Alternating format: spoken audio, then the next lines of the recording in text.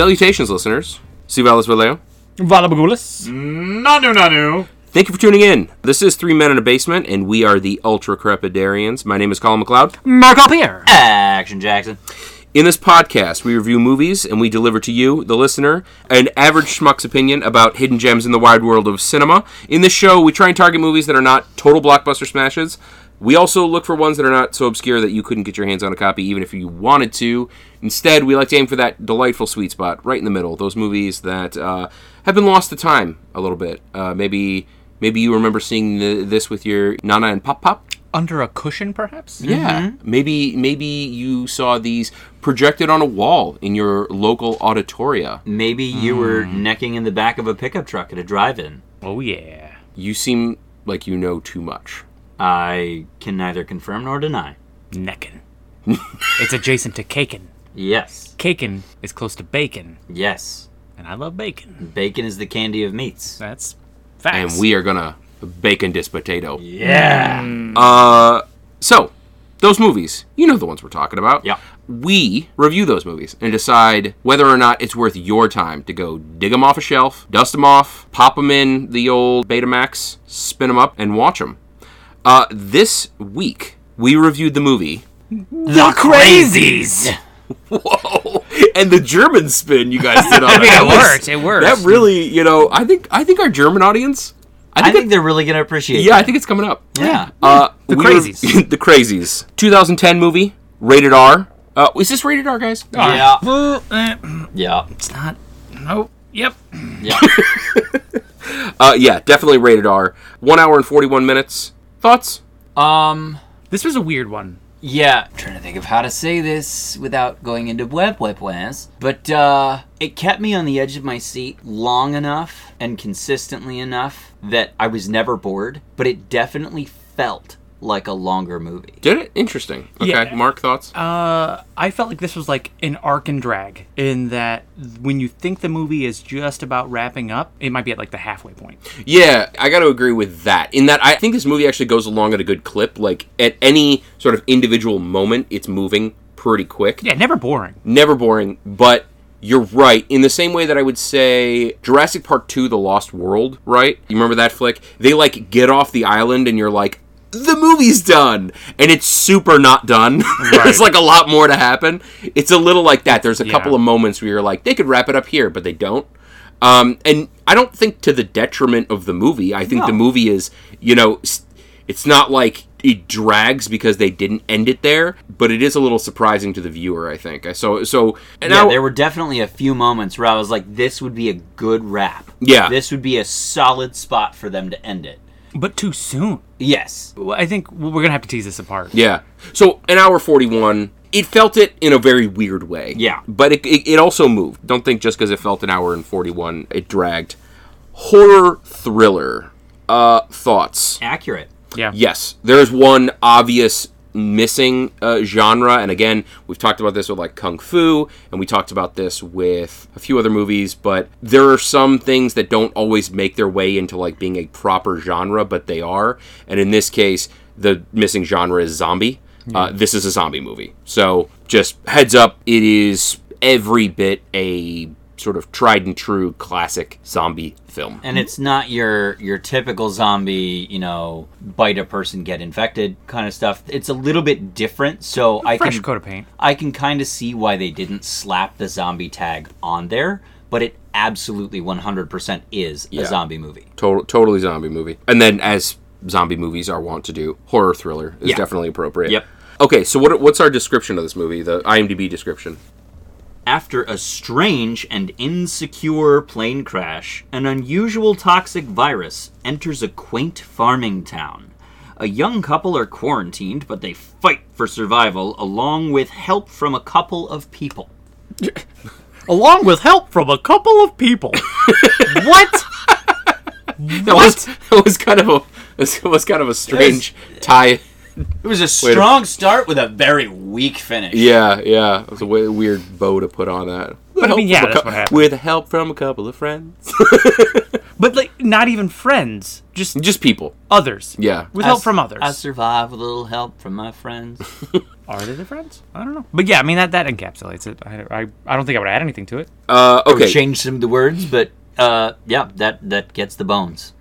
So let's lead with directed by. So the director, the actual director of photography, is Breck Eisner, and I don't recognize that name. I didn't either. Much when I saw the credits. However, this movie was written and produced by George A. Romero. So something to take away from this movie is a remake of a 1973 movie by the same name that was written and directed by George A. Romero. George A. Romero, you know as the master of The zombie genre. King of zombies. He invented the zombie genre in many respects. I mean, the dude is unstoppable. Every major zombie film, basically, from the 60s to the 90s, was George A. Romero had a hand in, or Dawn directly, of the Dead, Night of the Living Dead. Yep.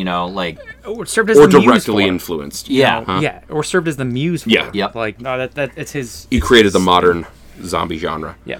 So, who do we got in this movie? Oh man, I love Timothy Olyphant. Oh, he's fantastic. He doesn't have it's weird. He doesn't have brand recognition, in the same way that a lot of celebrities do. He kind of pops up in some weird places. But he's always welcome. Yeah. He's like the special K to other actors and actresses like Corn Pops. Yeah. Right? It's everybody, knows and loves Corn Pops and they're sweet and but when you get a mouthful of Special K, you're like, God damn. Yeah. I forgot how nice this is. Yeah, ketamine is really nice. This is good. Yeah. This is, yeah. I got a mouthful of Oliphant. You know what? The worst part about Timothy Olyphant is, he definitely took an unfair share of Handsome. When they were doling out the Handsome when we were all born. He got an extra scoop. He did. And he didn't say anything about it, which Nope. is, I feel like disingenuous. Yeah. Well, he's got a weird it's not an expression. His eyes are they're always half-mast. Yeah, they're squinty. He's trying to peer through his, I don't know, his. It's like a sexy, non-conservative Clint Eastwood. It's a very distrustful face, but one that you would let watch your kids. Well, depends on what he's watching. Fair. I didn't say my kids. Oh, you would let him watch our kids? Yes. Right, okay, Yeah. that tracks. Yeah, that tracks. not as much to. Did you know he was in Bubble Guppies? I did not. I've never heard that. I did not. So Timothy Olyphant, things that we know him from. So he plays Thomas Gabriel, the bad guy in Live Free or Die Hard, the one with, obviously Bruce Willis and Justin Long. He is also in Justified. Justified, yeah. He played the Marshal in the Book of Boba Fett recently. Perfect Getaway. He was in that movie. That was pretty good with Steve Zahn. He's definitely one of those people where it's if you don't know who we're talking about, look him up and you'll be like, oh, that guy. I know that guy. Yeah, of course, I know that guy. Yeah, flipping through his known for. I'm not pulling up too many blockbusters, but he's such a recognizable face. Yeah, and he does slip in random places. He was in a couple episodes of The Office. He plays Danny Cordray, the super sexy salesman, traveling salesman who they're trying to recruit to Dunder Mifflin. Yeah, he was in Rick and Morty. He was on The Simpsons, Fargo, Curb Your Enthusiasm, Good Place. Oh, he's just all over. The Girl Next Door. Yep. Oh man, he was in Rockstar. I forgot he was in Rockstar. Oh, with dude. Mark Wahlberg. Yeah. He plays one of his bandmates before he gets into Steel Dragon. Okay, so Timothy Olyphant, you know him, you love him. Who else do we have in this movie? Radha Mitchell you might recognize, but she's a little bit more of a niche actress. She's been in mostly sci-fi stuff. She was in Pitch Black. She was the lead. Oh yeah, She was in Man on Fire and The Devil's Workshop. Fantastic actress in my opinion. Of the few movies that I've seen her in, she did the role very well. Some of the movies didn't land, but that's not necessarily her fault. That's more of a writer-director issue. But all in all, I think that she is a very solid actress. So I think I'm going to mention two other people because they're sort of important to the movie, but to be perfectly honest, I don't recognize them. We've got Danielle Panabaker. Mm-hmm. Anybody else? I've seen her in a bunch of stuff. Okay. It looked like she was in The Flash. Yeah. Who did she play in The Flash? Caitlin something or other. Yep. So she's in The Flash. She's in Friday the 13th. Who's she play? In Friday the 13th, she plays Jenna. Oh. Jenna is such a like Friday the 13th victim name. Right. But Yeah. Jenna did not make it to the credit scene of that movie. I guarantee that. But she was also in another Romero film called Fight of the Living Dead. I don't think I've seen that. I've seen a lot of Romero, too. Yeah. We've also got Joe Anderson in this movie. Which he actually has like higher recognizable films to his name, even though his name and face would not lead you to think that. He was in Across the Universe, The Ruins, The Grey. Big movies, but definitely not. I feel like all of those movies relied on like one or two big names, and then everything else sort of fades, which I guess this actually kind of fits that bill, too. Yep. There's one other name I want to throw out here. He Yes. plays a super bit part in this movie, so don't go to this movie for this guy. But Glenn Morshower, Oh. this guy, if you ever see him in a movie or a TV show, he's a government stooge. Yep. Maybe he's an admiral. He's a cop. He's a Navy man. He's a chopper pilot. He's Whatever. FBI. He's always wearing a uniform. Yep. And that's just what he's known for, being Cop dude number 6. Yeah. cop dude number 6.5. Okay, so I think we can move on to Rex. Yeah. Thoughts? I recommend it. I definitely recommend it. I also recommend it. I mean, the one thing I would say... Know your genre, though. Know your genre. It's a Yep. zombie movie. We said that, I think if you like zombie movies, You'll like it. you'll like it, I think. And I think it's definitely one where, like, if you like zombie movies, don't miss it. And I say that not because it's spectacular or it'll blow your mind. It's like the greatest movie ever. But I think it's a well-executed zombie movie. Absolutely. And if you like zombie movies, I think you'll jam. Yeah, and I think in the same way that a movie like 28 Days Later, or 28 Weeks Later, where it's a zombie movie, it's unique enough that it doesn't feel like I know exactly what's going to happen. I think that it is an adequately fresh amount of paint. There are zombie movies out there that I think are garbage. Just because of how formulaic they are, and you know all of the beats. This one, it feels familiar, but it's unique enough. Are you taking aim at my personal production, the George A. Romero Great British Bake Off Yes. crossover, Night of the Living Bread? That's exactly what I'm doing. But Okay. they didn't know. I feel until very you called called out it right now, That's and good. I'm just gonna say I'm not in a safe space. I can't remember the name of the movie, but Bill You're not. Murray and Tilda Swinton did a zombie movie fairly recently, and it was hot garbage. Okay, again, that's a good thing because I asked them to be in Night of the Living Bread, and neither of them even returned my call. And like we go way back, Rat bastards, both of them. both of them. Bill, I know you're listening. Shame. You need the bell to march him through the I don't streets have- like in Game of yeah. Thrones. Here, try again. Shame.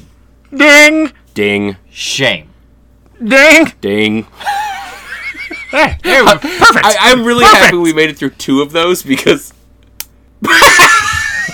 I really thought Yeah, that would works. work. I thought that was going to work. For those of you listening at home, Jackson picked up a shot glass. Not that we're drinking. We don't do that. Nope. But Jackson picked up a shot glass and a plastic pencil and then smacked the pencil against it, expecting it to tink. If you missed it, it sounded like this. That's almost exactly what it sounded like. Moving on. Gonna spoil this biatch? Ready to... Blah, blah, blah, blah, blah, blah, blah. Bwah, bwah, bwah, bwah. Wow. He just, like, blessed the microphone. It was like he was With- playing a theremin. Yeah, I guess. I would thought he was going like full Archbishop on us, like. Wait, can I Bwah, play bwah, the bwah. theremin with that, or are we? Has it been too long? Like, can I retract and then resubmit a bwah?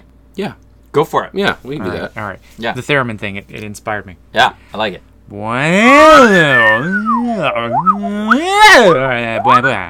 I like it. God, I feel like that was worth. That was definitely Going back definitely for. worth. Fun Yeah. fact, I found a theremin at the share house. No, you I did. did you buy it? I did. I have to fix it because it doesn't work, but I will fix it.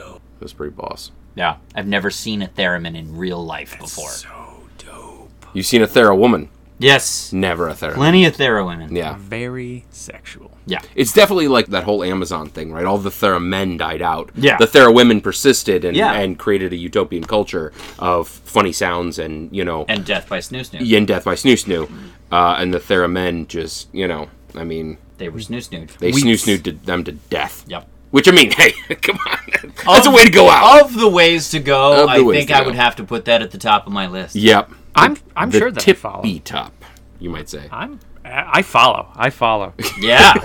You know exactly what we're talking about. Okay, so how does this movie start? I actually really like the opening sequence of this movie. It basically opens on a post-apocalyptic hellscape of a town. Very easy to identify this town was like once upon a time a very cute little middle America type downtown, and it is just in fucking pieces. Things are on fire. There is not a person in sight, and it's just a sort of slow Not a live person, anyway. Not a live. It's a slow pan across this scene, and then it just says 2 days earlier on the bottom, and then it cuts to the same town, thriving, people out in the streets, having a good time. There's a cut scene of a combine harvester and a lady riding it wearing hair curlers and smoking a cigarette. Wow. Are you Hyper specific. joking? Nope. Is that actually in the movie? That's actually in the movie. I can't tell if he's fucking with me. I'm not fucking with you. I have no ammunition. I don't remember that. I have to capitulate. I don't remember that. Yep, straight up. She's got a cigarette hanging out of her mouth, hair curlers and everything, and she's driving a combine harvester through her field. Yeah, but what's she smoking? What brand? That's a good question. Yeah, see, I found a hole. Yeah. Yep, that's. I recall. Yep, They that's were the hole Marlboro we Lights. found. They were Marlboro Light 100s. Okay, so yeah, right. So Middle America, we're still Yeah. there. Yeah, Yeah. but that's not totally out of place for Middle America in the spring, right? Which actually it is a little bit because it's the spring and she shouldn't be harvesting it. They should be planting. They made it very clear that it was spring because it was opening day for baseball. Yep. And later we will find out that it's planting season. So, okay, so I think they did a decent job of like just establishing, the characters without it feeling too forced. Yeah. So basically, when it fucking goes off, I love the speed at which this movie accelerates. Right, and it comes out of nowhere. It does. I mean, like I said, it's opening day. It's spring. By opening day, I mean opening day of baseball. And the whole town turns out for this like local baseball team. And it's just kind of like cutesy going on. Haha, everybody's cracking jokes. And then out of nowhere, and I almost used the phrase out of left field, but it actually, I think it was out of center field. Yeah. This guy walks onto the baseball diamond with a shotgun in his hand. Very clearly, this dude is like not all there. Not what you want to see at a community baseball game. No. Yeah, sheriff thinks he's drunk, starts just trying to talk him down. Yep. And had a good reason to believe he was drunk. Like, he definitely had issues with alcohol that became, like, And the dude that was like, came out later that, like, he actually did have that. It was reasonable to assume maybe he fell off the wagon. and it was like talking to a sheep. The lights were on, but nobody's home. Right. Yeah, and this dude is staring him down in a, I don't know, what would you call it? Like a... It wasn't like he didn't have anger. No, it was like almost, it was a part confusion. It was like a dash of confusion. It was like confusion, fear, and uncertainty. Like a wide-eyed confusion. Yeah. Yeah. But he tells... but the kind of confusion where it's like, if you make the wrong move, I'll kill you. Yeah. Kind of confusion. Yeah, there's right? the fear. And he tells his deputy, get the boys in the dugout. So the whole team clears the field. The entire community is at this baseball game. Very clear that it's an important day. And everybody's watching this go down. They're watching the sheriff talk to this community member that they all know.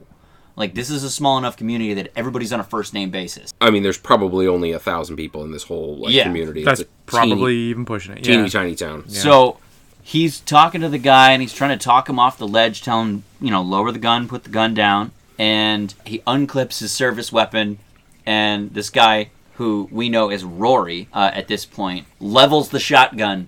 And the sheriff, without missing a beat, just whips out and puts one round straight through his dome in front of the entire town. Right. Like, that is how the movie basically opens. That is the first 5 minutes of the film. Was it? Yeah, no, it was. This movie went 0 to 60, and I love that about it, because you're not, especially with like something like a zombie movie, it's like, I know there's going to be a fucking zombie. Like, I know it's going to be zombie horror, blah, blah, blah. Like, hit the gas! Yep. I've seen a lot of movies in my day, and as somebody who loves Romero, I'm a little ashamed to admit this. I have not seen the original Crazies. I don't know if it hits the gas in the same way, but I do love that. I love when directors have the ability to remake their movies. Like, I think one of the greatest examples of this in history is Sam Raimi remaking The Evil Dead. Oh, I think the remake of The Evil Dead was so fucking good. Like, he killed it. And the beauty of it, the reason I bring this up, the beauty of it is he got to like execute all of the things that he didn't have the budget, time, or expertise for when he made the original. Yeah. And he made it exactly the way he wanted, and it's fucking awesome. The original's awesome too, but it's awesome for different reasons. It's campy and it's nostalgic.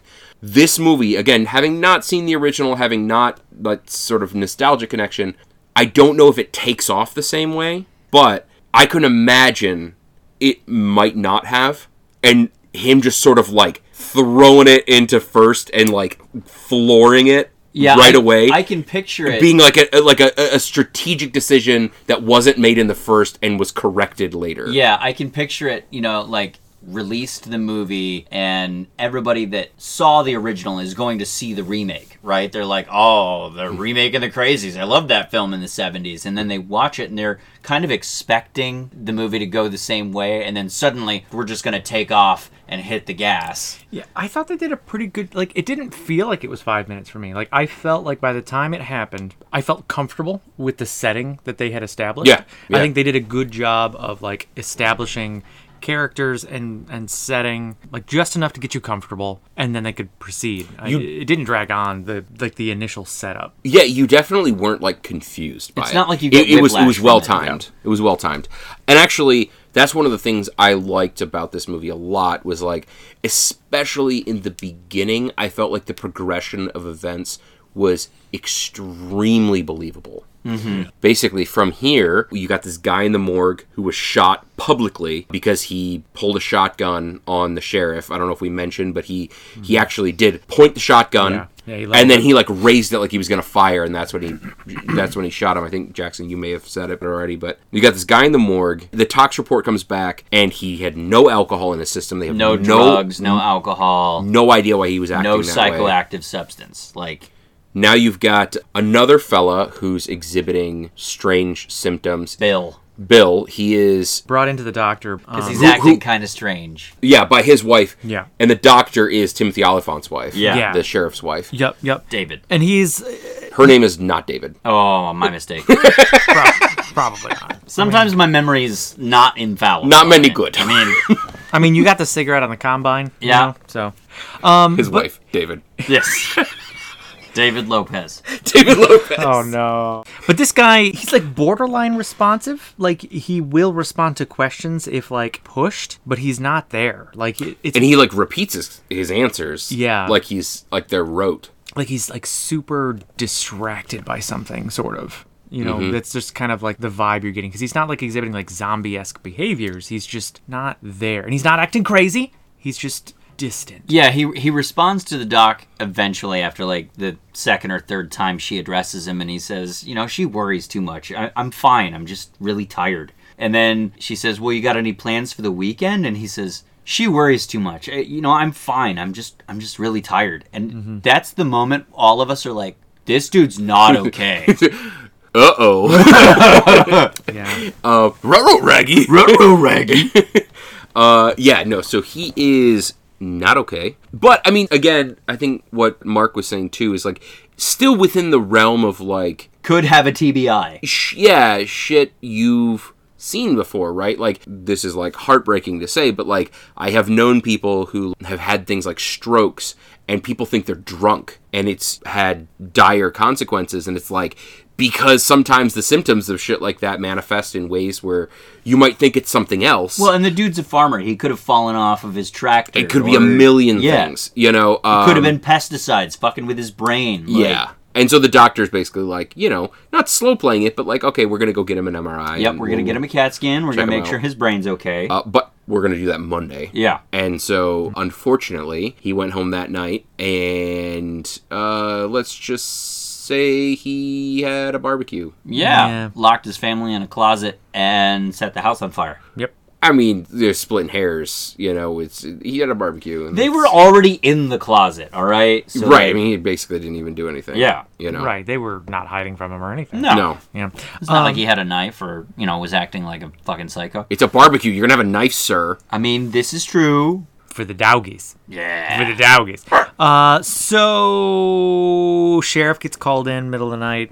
Wife comes with him because he hears like what happened. Right. And Bill is like sitting on like the back of a pickup truck, like whistling and like humming a little tune to himself while his house is burning in the background. And the firefighter says something to the effect of, only Bill made it out. She and the kid are still inside. Mm-hmm.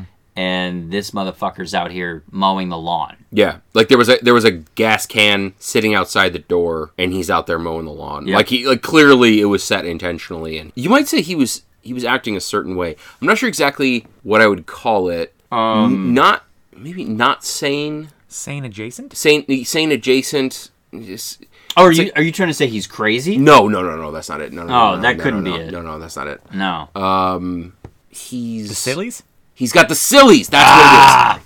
Yeah. Mark, you hit it. Motherfucker's got the sillies. He's got the silly willies. Yeah. Big old goofball. So, one more additional little wrinkle. They get a call from 3 duck hunters who are sort of marching through the swamp. They see what looks like a sheet in the trees. They walk over to it, and it's attached to some strings. They pull the strings, and there's a feller under the water that pops up, and he is...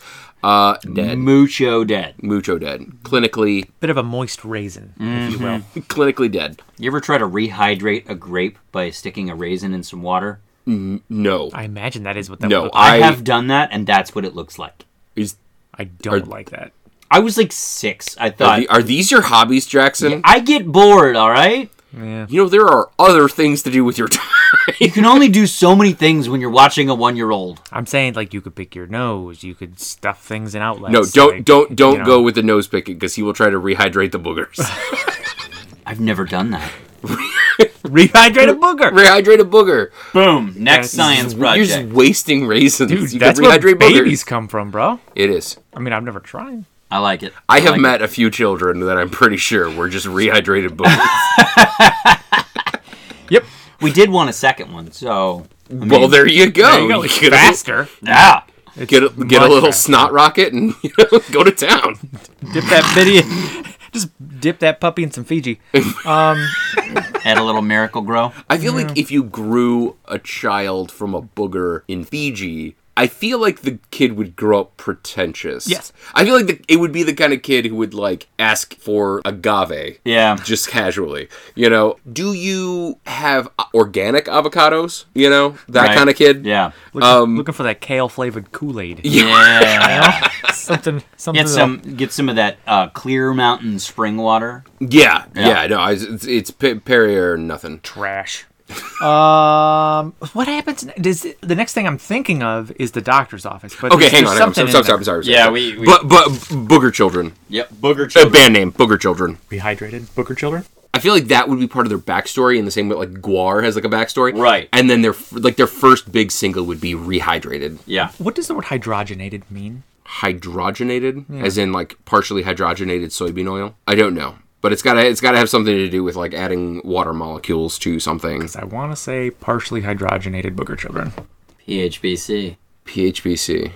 Too much? No. Okay. Here's the okay. Booger Children is the band name. Okay. Rehydrated is their big single. Partially hydrogenated Booger Children is the movie that they inevitably make. Like the biopic. Like Chud. Yeah. Cannibalistic Humanoid Underground Dwellers. Mm-hmm. They're going to make that movie about their own origin story. In the same way that, like, in the late 70s and 80s, Kiss made a whole bunch of sort of, like, animated and live-action classics. And they partnered with Scooby-Doo. Exactly. Yeah. I feel like Booger Children will take a similar tact. Yeah, it's okay. I would watch that. I would watch the shit out of partially hydrogenated Booger Children. Mm-hmm. It sounds like a good time. But, like, what does happen next? Okay, so they've got 3 dead bodies. They've got the guy who was killed by the sheriff on the baseball diamond. They've got the guy who killed his family. He's not dead yet. I should say, He's locked up. He's locked up. He's getting, like, progressively fucking crazier. Yeah, bleeding, and progressively more dead. Bleeding from his eyes, ears, and mouth. I feel like it is palpable that this movie came out before COVID because, like, somebody is literally exhibiting signs of a hemorrhagic fever and nobody's wearing a mask. So you've got that guy. Well, I mean, I suppose you've got two other bodies, right? You've got his wife and child. And then you've got... Briquettes, really. Briquettes, yeah. Oh. That was dark. I regretted it the second it came out of my mouth. Objectively, that was funny. That's a mother and child. But that's fine. Some briquettes. Partially hydrogenated briquettes. We're just like collectively refer to them as Kingsford now. Yeah, they'll keep it going. Mark's just disgust and derision towards us. It's just like, yeah, keep it going. Yeah, so that's fine. Why you're being recorded right now. That's why the fire was so hard to put out, because it just kept burning. Sponsored by. This episode brought to you by Map Gas. Okay, so the last body is the pilot, the guy that they pulled out of the swamp who had the parachute. At this point, I told you I was going to sort of signpost and talk to you about why I feel like the beginning of this movie is really awesome and kind of realistic and tracks in a really like kind of understandable and progressive way. They figure it out pretty fucking quick. So, I'm sorry, let me rewind. After they find the pilot and they've got the three bodies, the deputy ends up coming to Timothy Olyphant's character and saying like, hey, so-and-so, Jim McFungus down the road said, hey, I heard something crash the other night, and I just, basically dismissed him because that guy's fucking crazy. It turns out that, like, hey, well, let's check it out because we got a fucking dead pilot in the middle. Where's the plane? So they go look for it. They end up finding it. It's in the middle of fucking swamp, or river, rather. And then they end up putting it together pretty quick. They end up saying basically like, hey, where does the town's drinking water come from? And whose well is it going to hit first? And turns out it was Rory. Turns out it was the guy who... First guy who went nuts and... walked onto the fucking baseball diamond. Yep. And they basically isolated to the water really quick, which is awesome. Mm-hmm. And again, like... yeah, that's awesome, but it's also like, I feel like people are smart enough to figure that out, right? Like, and it drives me nuts, like, a lot of movies, it's like halfway through the movie, they're like, do you think it could be the water? Do you think it could be, like, whatever the fuck it's obvious that it is? What does every human in this community have in common? Well, like, the difference is he not only, like, thought about it, but he just did it. He took care of it. Yep. Yeah, and so he immediately goes to the mayor from Jaws. Basically. This dude, like, literally, this is the exact scene in Jaws where he's like, we've got a killer shark on the loose, and the guy's like, it's beach season, and that means money and tourists. Fuck the shark! Yeah. Except he looked like the mayor in, Nightmare Before Christmas. He did. And so, yeah, he basically says, like, it's springtime, it's planting season. We're not shutting off the water. We're not shutting off the water. Or no, his exact words were, water stays on. Yeah. And Timothy Olyphant being a badass. And, like, again, this is, like, I mean, maybe not quite super duper believable in the sense that, like, many people wouldn't risk their jobs, but it's the kind of thing that you want a character to do in a movie, right? Just, like, he's basically just like, fuck you, and he goes and turns off the water anyway. Yeah, so he shuts off, he breaks in, he shuts off the water, and then steals the pump handle so nobody can turn it back on. And I didn't write this one down, but there is a quote here that I really like. His deputy was like, hey, I'm all for a little civil disobedience, but don't you think this could cost you your job? And David, Timothy Olyphant's character, goes, yeah, maybe that's a good thing. Yeah. So he then goes, I think, to the doctors? Yeah, I think he goes to the coroner, doesn't he? No, not the coroner. I think it's all in one. So he finds himself in the middle of the street downtown. There is a black SUV that is clearly like staking him out, and when he walks towards it, it fucking takes off. And he realizes the street in the middle of this town, which is normally bustling with people, is completely empty and abandoned. Yeah, midday in the height of spring in a farming community, the entire town is desolate. Yeah. And we missed something too. There are a few scene transitions where it'll like jump to like a satellite view and then kind of like move back, and it'll give you like a little bit of I don't context. Yeah. And the scene where he's in the town, he's on camera. You see him on camera. It kind of like zooms out from the perspective of whoever is in that van. So you can tell that whoever's in this van that he sees that drives away is a part of the group that is in the know. Yeah, whoever's in charge of the satellite. Yeah, one of the satellite images, you see the words flash up on the screen, initiate containment protocol. Mm-hmm. So you know that this is in some way a government-affiliated group that knows what the fuck is happening. Let's be honest, it's probably a subcontractor. That's fair. That's fair. The lowest bidder. Yep, cheapest option. Yep. So he ends up going into the corner, the sort of like, it was the corner funeral director, hair care, tire center. Yeah, he hears a bang coming out of the funeral home. And general store. School. Yeah. I jest, but it was basically the... Dentist. He's the corner / funeral director guy, which, in a small town, you got to wear multiple hats, right? Hairstylist. Yeah, he was also the town's accountant and, makeup artist. A few other things. Cosmetologist. He also directed the local movie. Yes. I'm going to stop because I can keep going forever. So he goes in there and, guys, what does he find? Bodies. Yeah, he starts looking at the bodies, and he's noticing that they have some weird sort of disfiguration to them. I think one of the people have their eyes sewn shut, and their mouth is sewn together.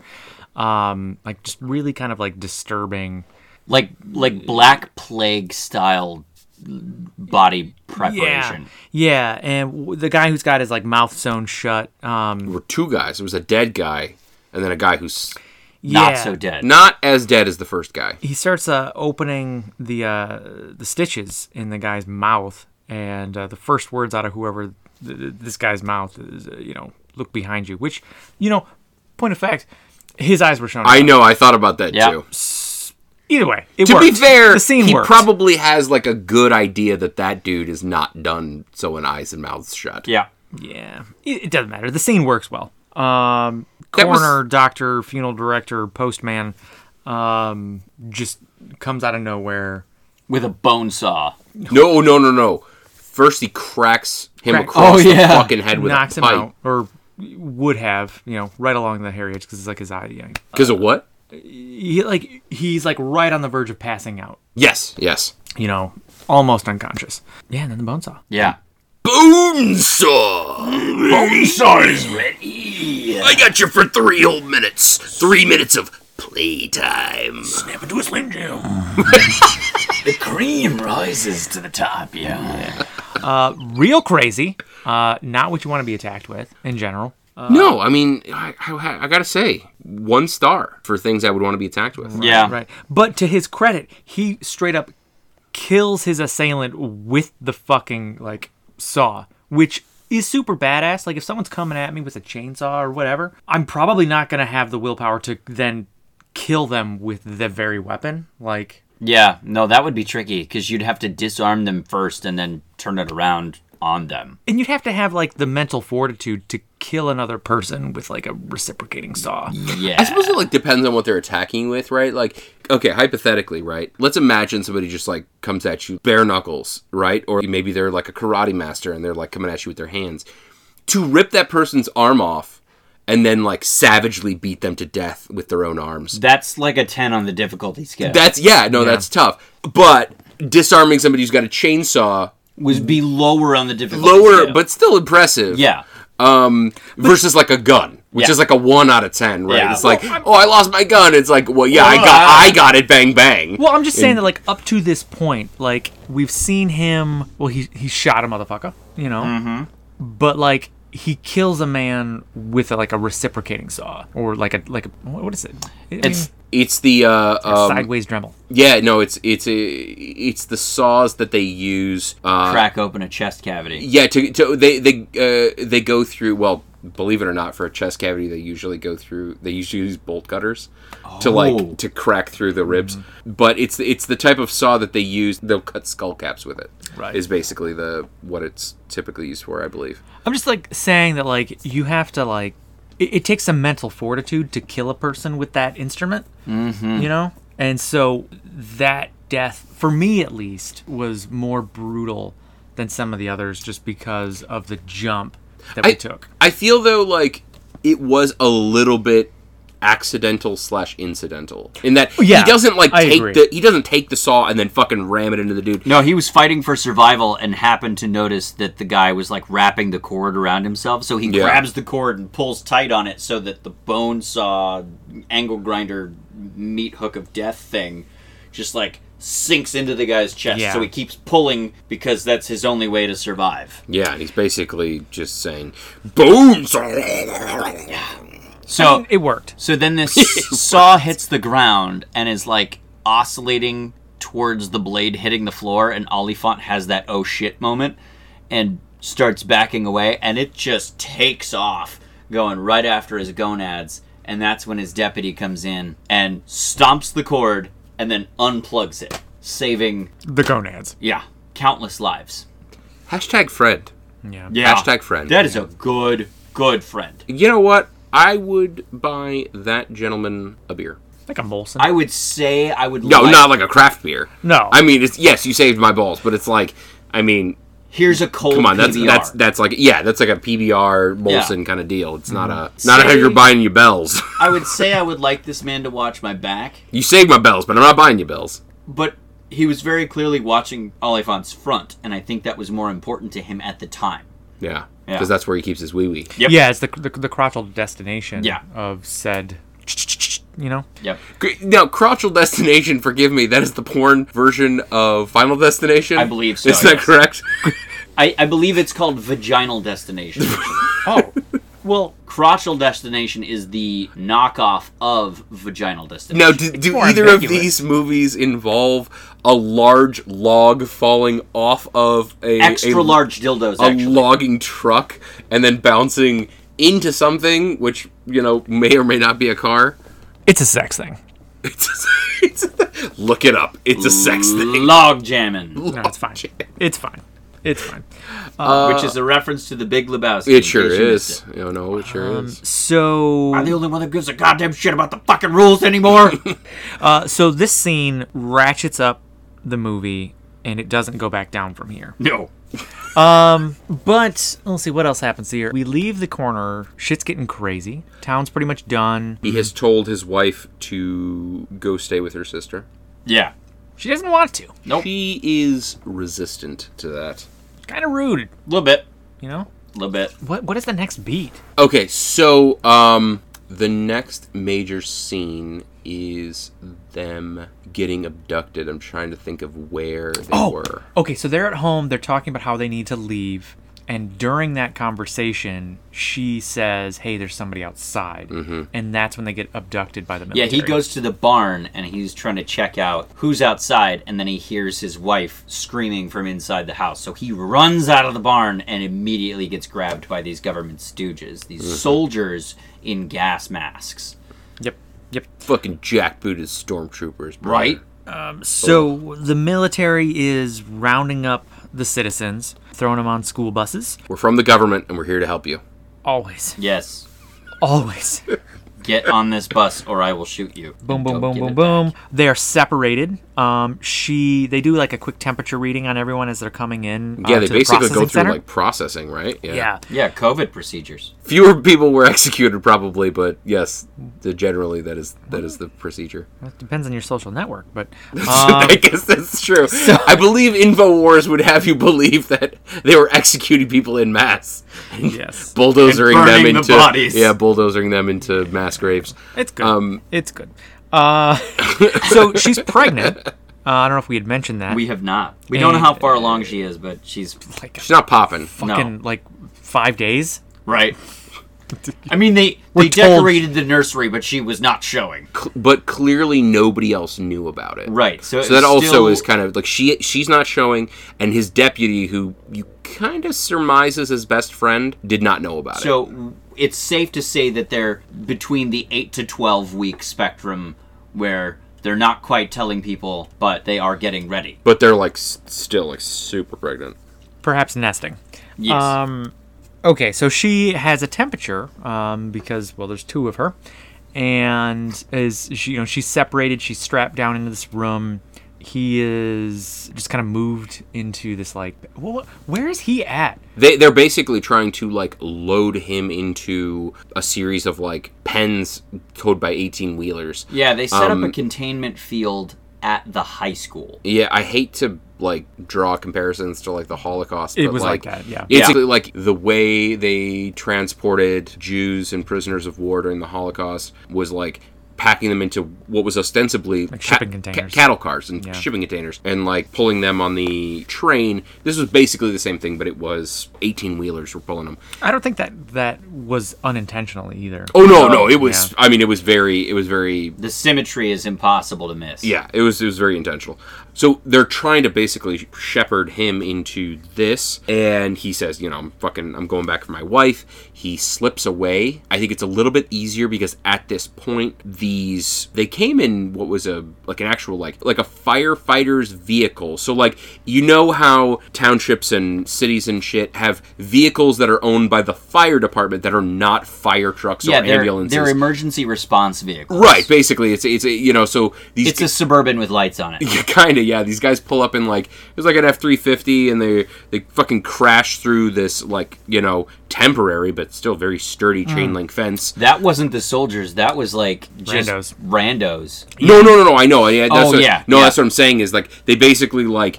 But two of the guys that hopped out had like. They were wearing like blue with like badges and shit, and I think they were like at least some of them were firefighters and stuff, and they were basically just townsfolk who realized what was happening and wanted to kind of free the people, and so they crashed this fucking vehicle into this fence, hop out with guns, and then this like firefight ensues, and then people panic. They push down the fences, and then all hell breaks loose, and Timothy Olyphant sort of uses this as his... Look, a distraction! Yeah, his way to sort of slip out.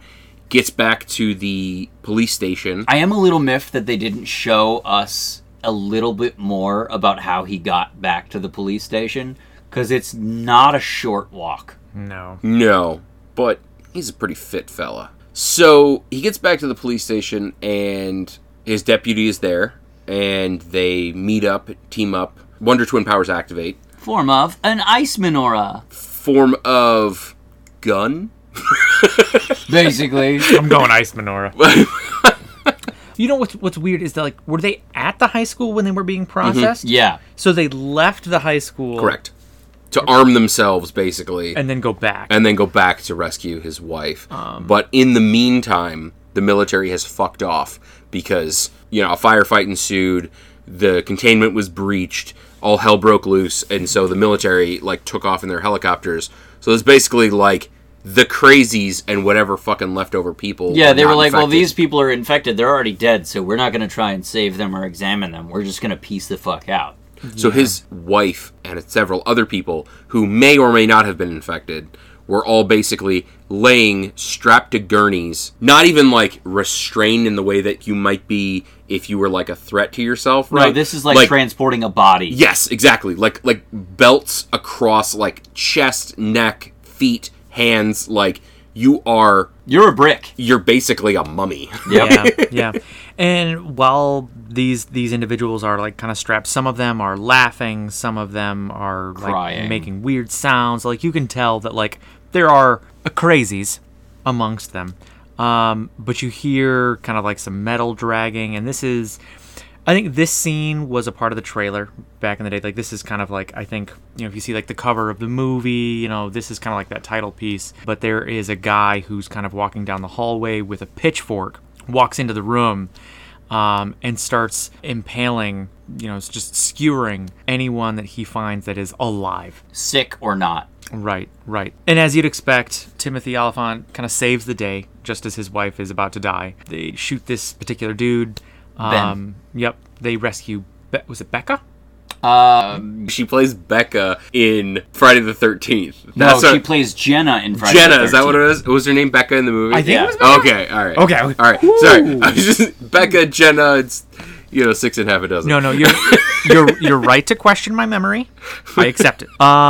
This is not an Anthony Starr situation. Okay. Wait, what? Oh, yeah, you fucking came out that Savantism. left field with that one. Yeah, Came out of sometimes- center field with that one. Sometimes lightning. Just don't look for it again. Yeah, it doesn't strike twice. So they get out of there. So right now, the title cast, we've got the sheriff, his wife, his deputy, and her Girl number 2. But girl number 2 was like the nurse at The doctor's office. Yeah, so there Yeah. is some connective tissue there. Oh, no, for sure. Yeah, no, she's definitely number 4 in importance. Right. So they Their plan is to get back to a vehicle, but their plan is to get to the main drag.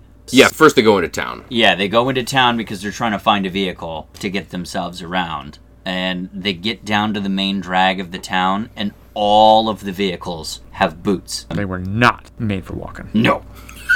Or driving. But you know just what they'll do? One of those days, those boots are going to stay right fucking put because a car with a boot can't drive. Exactly. Them motherfuckers ain't going nowhere. Yeah. So this is where shit goes from bad to worse, because they're now in major crisis mode, because there's crazies after them, there's the government stooges after them. And Duck Dynasty's after him, and too. Duck Dynasty's after them. And they have no wheels. They have no way to get around. So they're checking all these vehicles, and they do find a pickup truck that doesn't have a boot. So they're like, sweet. And Timothy Olyphant notices that there's like blood dripping down from the tailgate and tells his deputy, get out of the truck. And Which, like, I mean, come on. Blood dripping down from the tailgate. Think about your resale value. Yeah. Right? I mean, that's just... It's irresponsible, basically. Yeah. Right? It's letting your car get to a state where you're just never going to be... It's like smoking in your car. Yeah. You're never going to be able never to gonna sell get it that out. car again, It you know? depends. It depends on the sales angle, you know? You could, it's accoutrement, Just to the... throw down a tarp. If you're going to stack bodies in the back of your truck, throw down a tarp. put a fucking tarp down. It's vintage, though. It's like the torn jeans of trucks. Is it, though? Yeah, like you pay extra for the blood. I thought truck nuts were the new torn genius of trucks.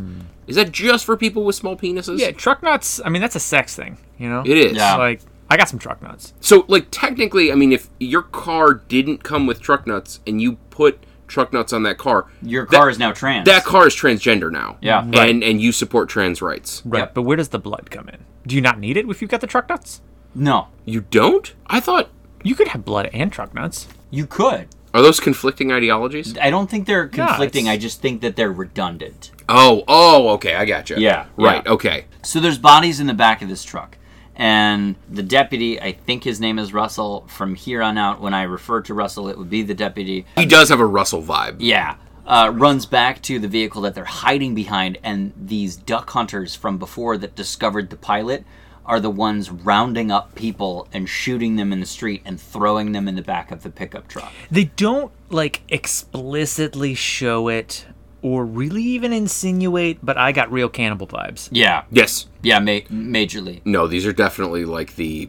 Like when you hear banjos paddle faster. Yeah. But, like they're collecting bodies. Yeah, these are definitely like the Ed Gein style, like, I'm going to wear your skin and dance around the house kind of hillbillies. But they never cross that line to, like, confirm it. I feel like they weren't given the opportunity. No.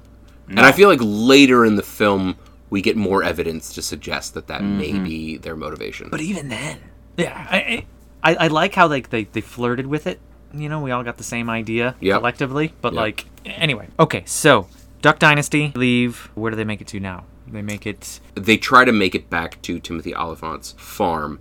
On the way, they end up taking a shortcut that leads them through next to a farm. And as they're walking, they come past the McGregor farm and a young gentleman by the name of Scott T, I believe. Yeah. Becca's Boo.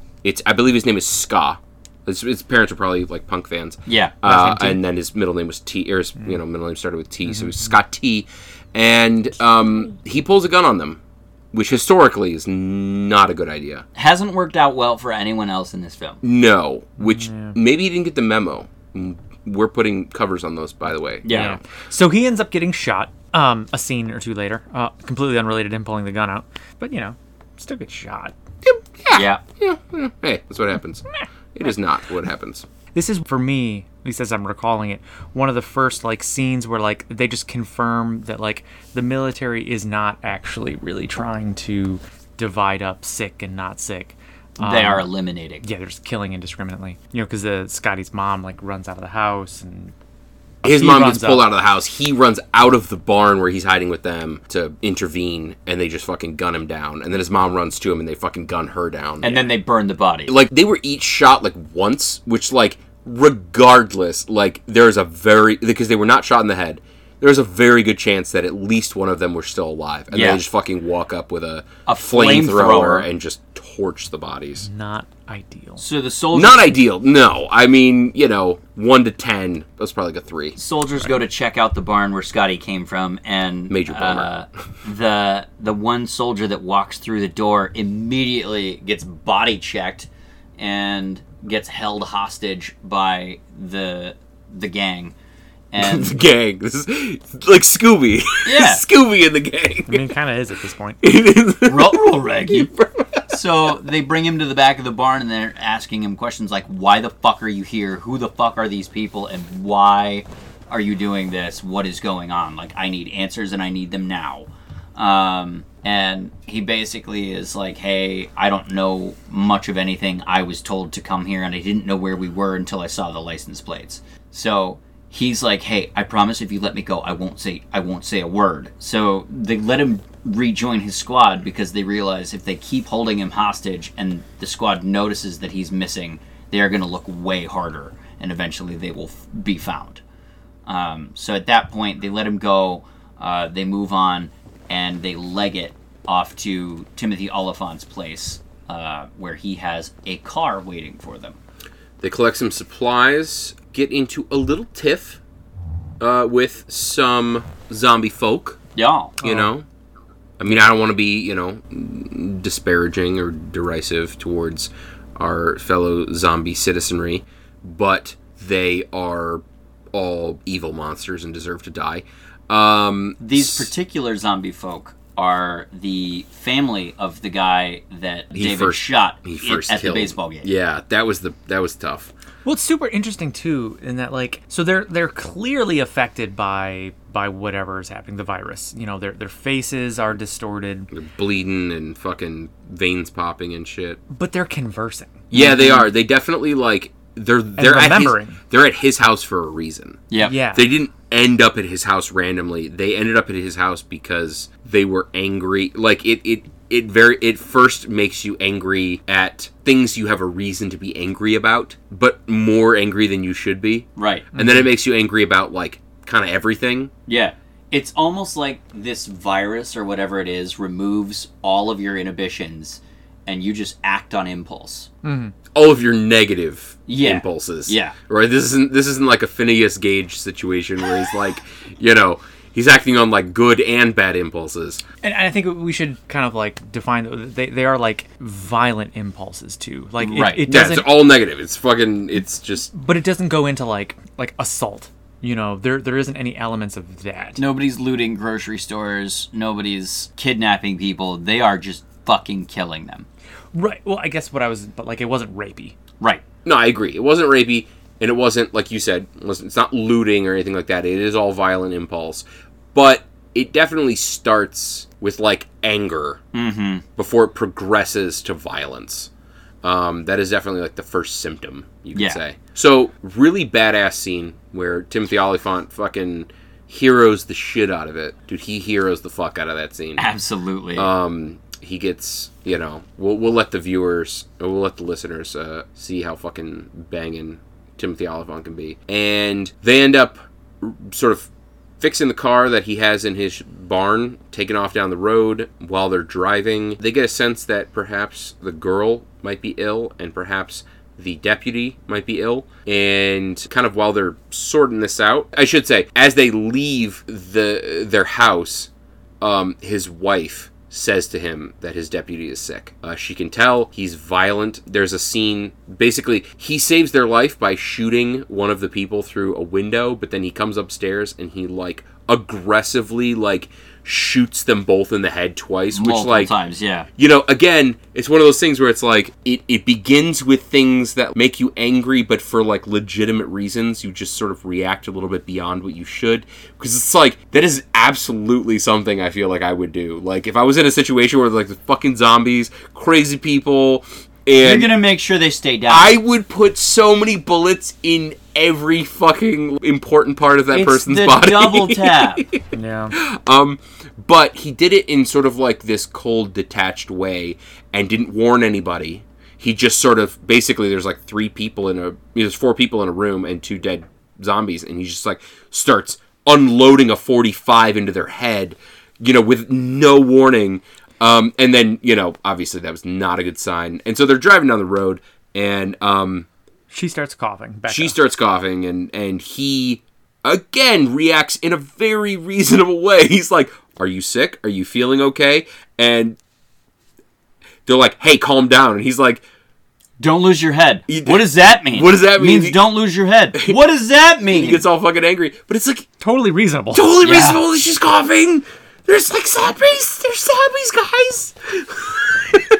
I thought that was done really well. That was one thing that I liked about it in that like short little stint where like they questioned is the deputy, is he infected? Is Becca infected? There's even like a bit where like is Timothy Olyphant's character infected? Where like he's also kind of acting a little irrationally. Yeah. I thought they did a really good job of not confirming anything, but like making you suspicious of the whole cast. Yeah, what was that? There was a scene close to this one, if it wasn't this one exactly, where his wife was like saying, just take a road to such and such, and he's like, where the fuck is this magical road to Cedar Rapids, wherever the fuck you're telling me to go? And then she's like, I'm just trying to help. And he's like, you're right, I apologize. And it's like, that is like that scene is injected to be like, oh shit, is he infected? Is he infected, or is he just letting all of this get to him a little bit? Which is also totally reasonable. Absolutely valid. I would be. I have freaked out in the car when there are not zombies around. I mean, I haven't. It's basically my freakouts in the car have been limited exclusively to when zombies have been around. That's fair. Fair. But I've had more practice at this than you, so I don't blame you. We don't have zombies in the Northwest. So. No. I mean, it's pretty much a Midwest thing. I mean, this movie took place in Iowa, right? So I mean, this is pretty much a Midwest. Corn and zombies. Probably corn and zombies and exactly. Faygo. Corn and zombies and Faygo. In that order. Corn and zombies is also I mean, I feel like if Slipknot, coming from Des Moines, if Slipknot did not name themselves Slipknot, I feel like it would have been Corn and Zombies. Now, is that Corn and Zombies? Or, hear me out, Cornin, like Corn -N, like you're corning zombies. Like I'm corning these zombies. I'm corning zombies. Like cornhole? I don't know. Is that a thing? I don't know. Right in the Z hole. Cornin? I never fucked a zombie. I don't know. Can you get the zombie virus by having sex with a zombie? I'm just saying, like, if you're corning something, like, that sounds a bit provocative. It's a little dirty. I mean, their first big hit was called Wait and Bleed, so it's very possible that they were like, okay, I just corned some zombies, and I'm waiting to see if I got the virus. Yeah. But it's a pretty sticky. I got the Z. I got the Z. Got the big Z. Okay, so a little far afield there, boom, but we're circling back. So they're driving down the road, and circling back. They see what is very clearly an attack helicopter fly over, and they're still driving, and it starts to circle back, and they are like, fuck. They have that, oh shit moment. Yeah. We need a car wash. They basically pull off into a car wash, and park the car, kill the engine, stay quiet. Yeah. Very effective. Believe it or not the best idea. No. What happens? Well, they end up getting a car wash. Zombies happens. Yeah, so somehow they get locked into the car wash track, and as they're kind of moving through it, it gets turned on or whatever, and you start seeing like silhouettes. Yeah. So it's actually really cool. It was a well done. It's so creative. Like literally, like your windows are soaping up, and you're just as they're soaping up, you're starting to see like bodies like around the car. That's fucking cool. Yeah, that's a very creative way. There was a great moment in that scene too, because the deputy starts opening fire just randomly out the window. Again, a reasonable approach. And David goes, "What are you doing?" And he goes, "I saw movement." And he goes, "We're in a car wash. Everything's fucking moving." That's true too. Okay, so they're being attacked by the car wash The car wash workers. crazies. Yeah. Meanwhile, the car will not start. Nope. But they're continuing down the track because they're kind of being pushed along. Yep. Then out of nowhere, back window gets smashed in. Like the front window gets like pulled off. Like it's a whole There's thing. like 3 or 4 zombies coming at him at once, and he ends up lassoing her neck. Yeah, he ends up getting the car started and fucking floors it out of there. And meanwhile, the zombie that had ripped off the back window takes one of the sort of random hoses that are feeding, the car and wraps it around. Is it Becca. Or Tessa or Jenna Caitlin. Or any of number Samantha. of a fucking Insert white girl name here. and wraps it around her neck, and she basically gets yanked out of the back of the car and gets fucking her neck snapped, which objectively Kindest death in the movie. Best way to go. I mean, That's let's give that an 8 out of 10 on like how I'd want to go in this millisecond of fear, scenario. Millisecond of pain, and darkness. Like, Yep. So she is. They all get out of the car because she got fucking ripped out of the car, and they hoist her down. They kill the zombies, and they're basically like tending to her to make sure she's okay, which she is not. Meanwhile, the car is basically just inching along out of the car wash, and then a fucking like I don't know what the fuck it was, a tomahawk missile fucking comes in and just annihilates the car.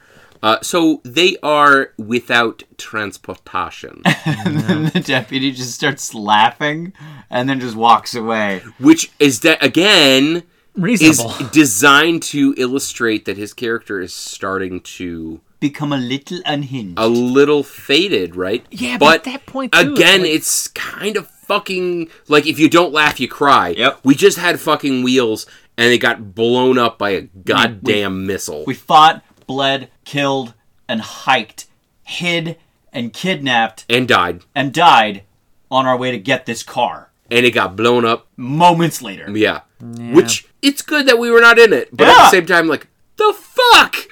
Yep. Can't catch a fucking break. So they decide they're headed to the town, or they're headed to the truck stop. They're headed to the truck stop because they think that it's either a place that is far enough removed beyond the roadblock it's beyond the roadblock, so it might not be affected, or it might have wheels to get them to Cedar Rapids. Right.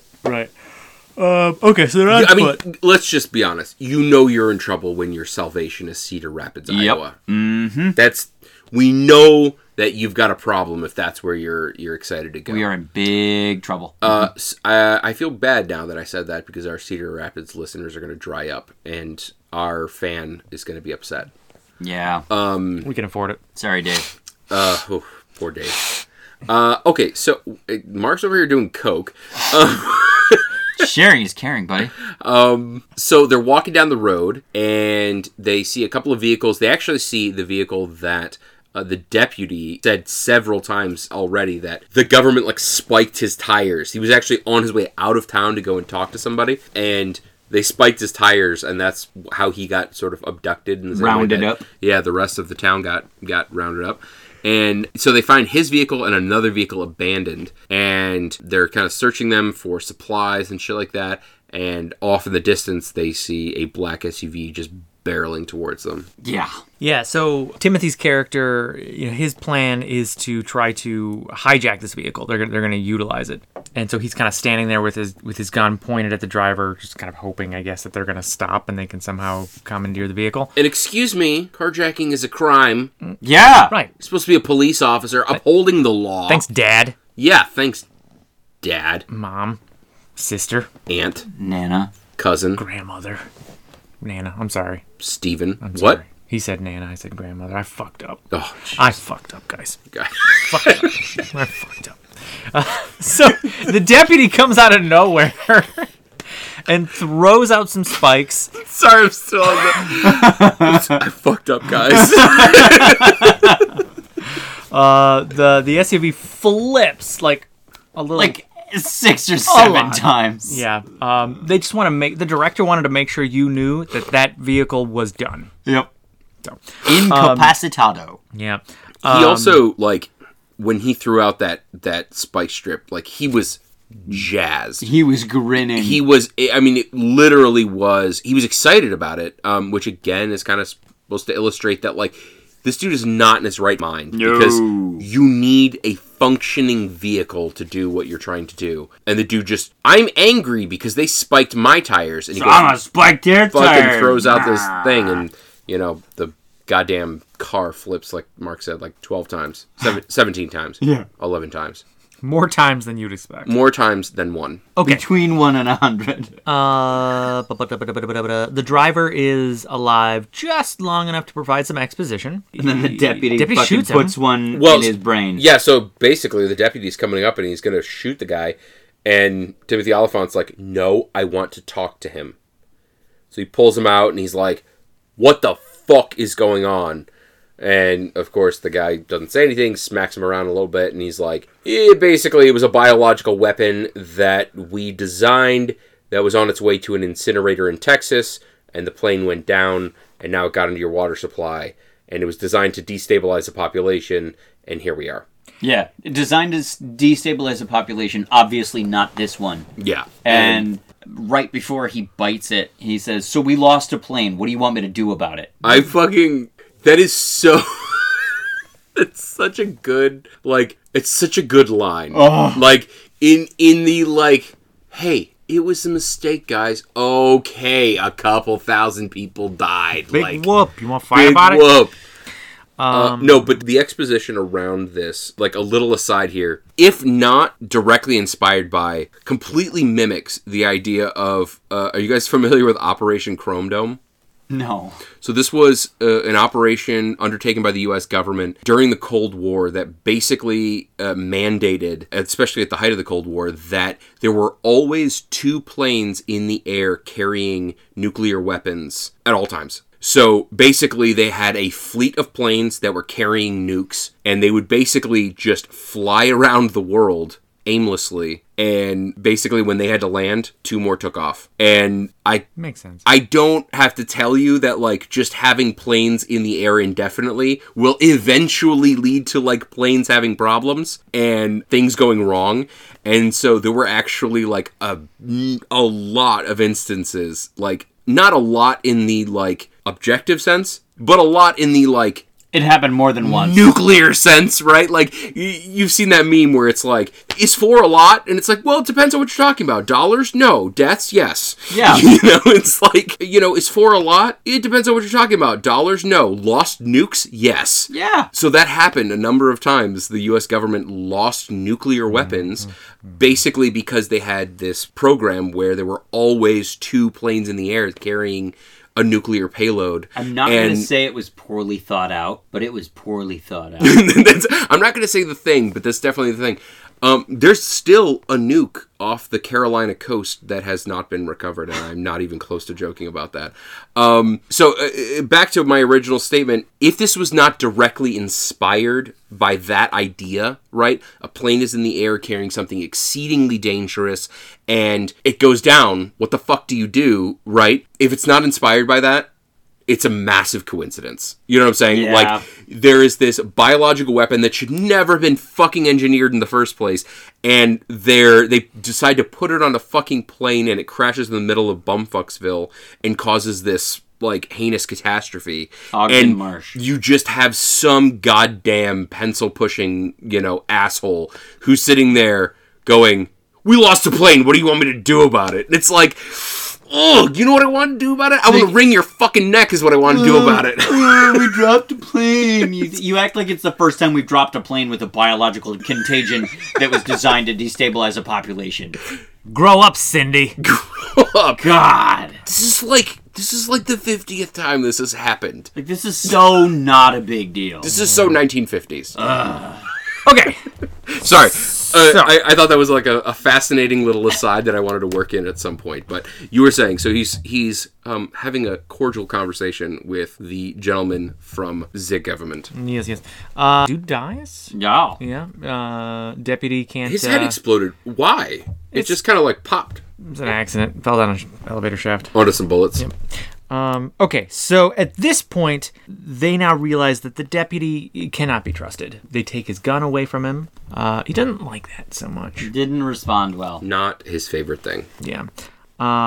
In short order, he ends up getting the guns and is walking them. They didn't take his sidearm. They took his rifle. And then they turned their back on him. Which, again, so this is going to be something that I like and don't like about this movie, and I'm going to bring this up later, but, like, one thing I liked, as I mentioned, is that it proceeds so organically, and people make good decisions, and they're smart.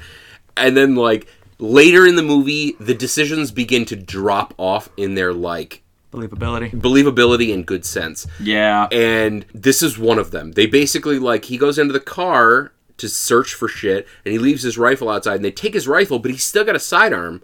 And then he goes to the road where they're waiting for him, and he's like, let me carry my rifle. And they're like, oh, no, you've been carrying it long enough. I'll carry it for you. So obvious what the fuck they're doing. And then they turn their back on him and decide to walk down the road. What the fuck do you think he's going to do? He pulls his gun on them and says, like, give me the fucking guns. Takes Timothy Olyphant's sidearm and is basically leading them forward like prisoners, right? You know, marches them forward. He's supposed to be the crazy one, yet he's, you know, walking them in a much better method. Right, though? Like... No, you're right. You're right. He's the one... He's the one who's supposed to be, like, suffering from, like, mental problems. And he definitely somehow got the jump on them. Slowly degrading, and he tricked them into getting all the guns and walking in front of him. Yeah. Yep. Anyway, it doesn't matter. Okay, so they make it to the checkpoint on foot. And at one during this walk, Timothy Olyphant manages to talk him down just long enough to lower the gun, gets the drop on him, and that's when they realize, oh, this dude's sick because he's starting to bleed from his nose and his mouth. And so they take all the guns away from him, and he's like, hey, is it cool if I walk with you guys for a bit? Yeah, he acknowledges that he is not long for this world. He's figured it out. And the answer to that question is no. What they did is not that. Okay, I'm going to jump ahead just a little bit and say, like, the deputy is my absolute favorite character in this movie. I would agree. He is so fucking awesome. You could not imagine, you couldn't engineer a fucking better wingman. I mean, not only does he, like, do good things, but he doesn't do dumb things. Right. And I feel like the deputy, the second in command, is always responsible for some fuck up in, like, every movie. And he doesn't. He saves Timothy Olyphant 3 fucking times. Yep.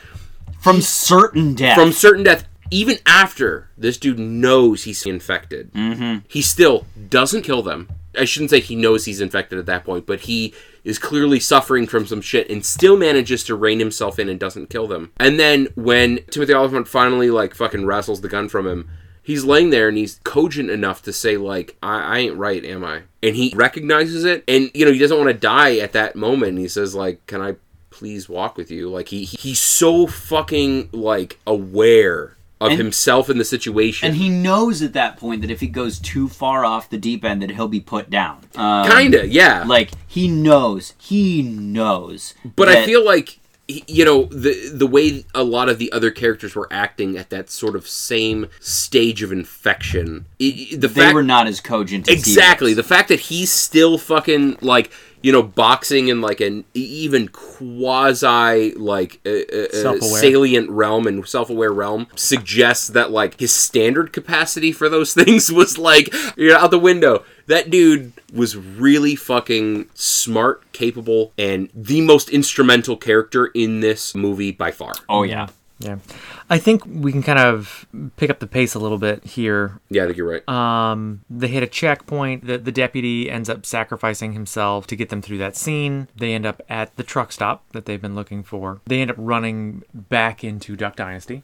They find more than you know, shitty burgers and hot dogs on hot rollers. Yeah, the vehicles that they were using to round up the sick people are parked there with all the burned corpses inside them and piles of shells everywhere.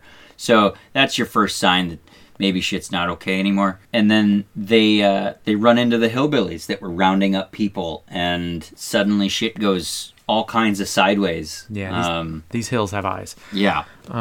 We sort of suggested earlier that Duck Dynasty had like a kind of cannibal vibes. It's just throw people in the freezer. Yeah, I feel like the fact that they were like on meat hooks, collecting people and putting them in an industrial freezer on meat hooks and on shelves suggests that the intention was to munch on these people's. But that's as far as they took it. Yep. Like they took it right to the line, and then they were like, "We'll let people decide." Well, the skillet was heating up. Was it? Yeah, no, they preheated the oven.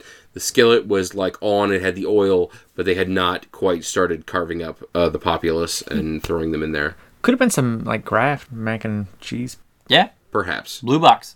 Okay, so I think we need to necessarily belabor it any longer. Like sets dude on fire in the engine bay. Yeah, they get out of there. One sort of like interesting bit about that I noticed. So like this was like in the fight with Duck Dynasty, they're going to steal an 18-wheeler or just the actual like just the tip. Just the tip.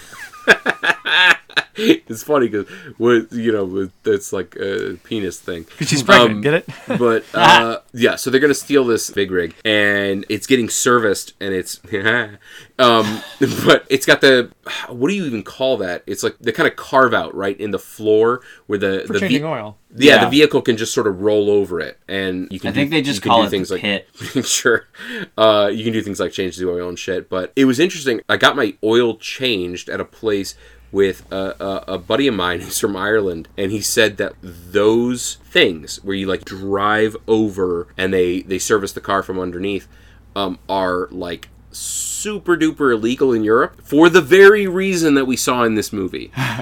Because if a fire starts down there, which is very possible because you're literally draining flammable fluids from a vehicle constantly, there's not an easily accessible or appropriate escape route. There's no so fire. So you're literally in the bottom of a fucking fire pit. Yep. There's no fire escape. No. And so I just found that fascinating that like these things are still commonplace like all over the US. I mean it makes sense. I understand them, like they're so fucking convenient, and you don't have the risk of like a hydraulic jack giving out, right, and like coming down on you. But at the same time, if a fire starts, like you are fucked. Mm-hmm. I just thought that was like a fascinating tidbit to sort of toss in. Okay, steal the truck. They're going down the road. Military nukes the city. Yeah, there's a countdown over the radio, and she's watching out the back glass, and they watch the nuke go off, and just blows the truck off the highway, and suddenly they're back on foot. Somehow they can still see, even though they're only 20 miles away from a nuclear bomb that they watched. Literally have that as one of my like things I did not like is they would be so fucking blind. I'm pretty sure they could still watch it with their eyes closed. Like, yes, right through their eyes.